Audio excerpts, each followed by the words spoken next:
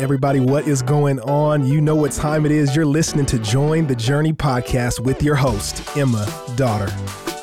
Thanks for joining. I am back, and I am so glad Marvin was able to take over, but it is good to be back, and I am joined by today's Devo writer, Bruce Kendrick. Hey, Emma. Thanks for having me. Hey, Bruce. Glad you're here. You wrote today's Devo on adoption, which is fitting because you've got a lot of kids. I do have a lot of kids, and some of them are adopted.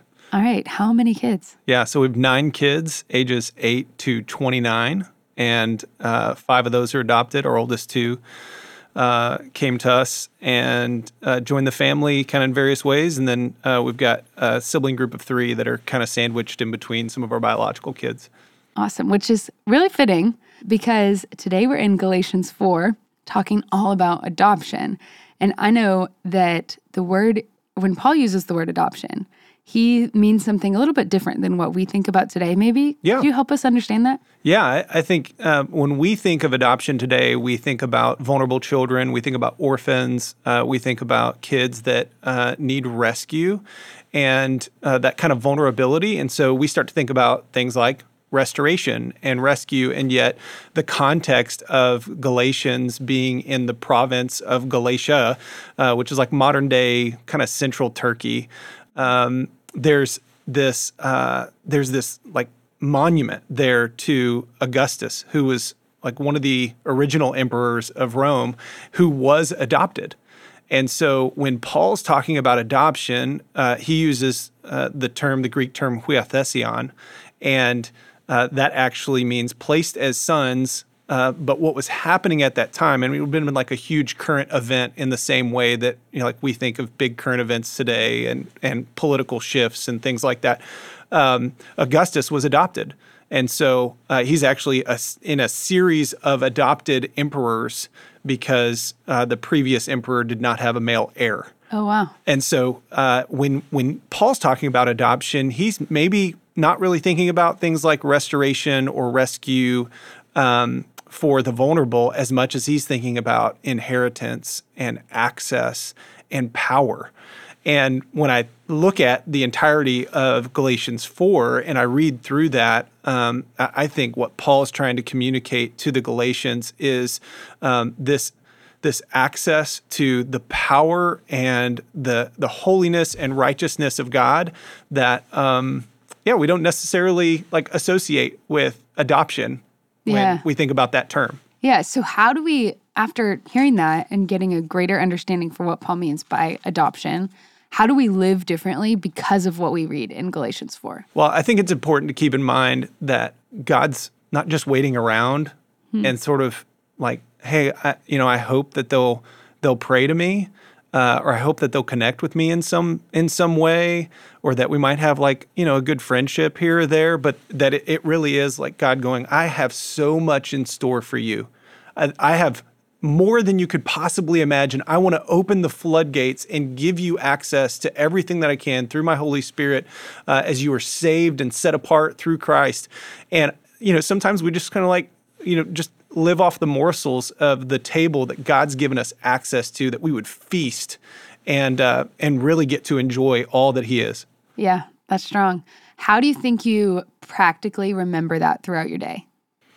I like to think of it, especially early in the morning. So if you're driving to work and you're listening to this, my encouragement to you would be before you leave the parking lot or the parking garage or, whatever it is, or maybe you work from home, whatever your work setup is, that you would maybe just take 5 minutes before, you've turned your car off, you're ready to kind of grab your bag or whatever it is to go into work, that you would take 5 minutes and just pause. I realize like that's such a simple thing, but just sitting in our parking lot and praying through that 5 minutes and listening to God and going, God, like I could give you the entire day, but you enjoy actually spending time with me and helping remind my like kind of small brain that is so forgetful sometimes of how great and powerful and majestic you are, and how you desire. Like he's not withholding any good gift. It's often my lack of asking. Yeah, and remembering that it's there.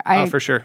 I was thinking as we close, as you were sharing that, I said, yeah, not to say that you had a small brain, but because I resonate with what you just shared earlier today. I was sitting with Melissa Miller, who's on our staff, you know, Mel, and she was just reminding me of these truths. And as she was saying it, I was like, man, I know that. Like, I know that stuff, but we just forget. Mm-hmm. And every day we've got to remember. Oh, absolutely. Yeah. Well, Bruce, thanks for being here. Any final thoughts?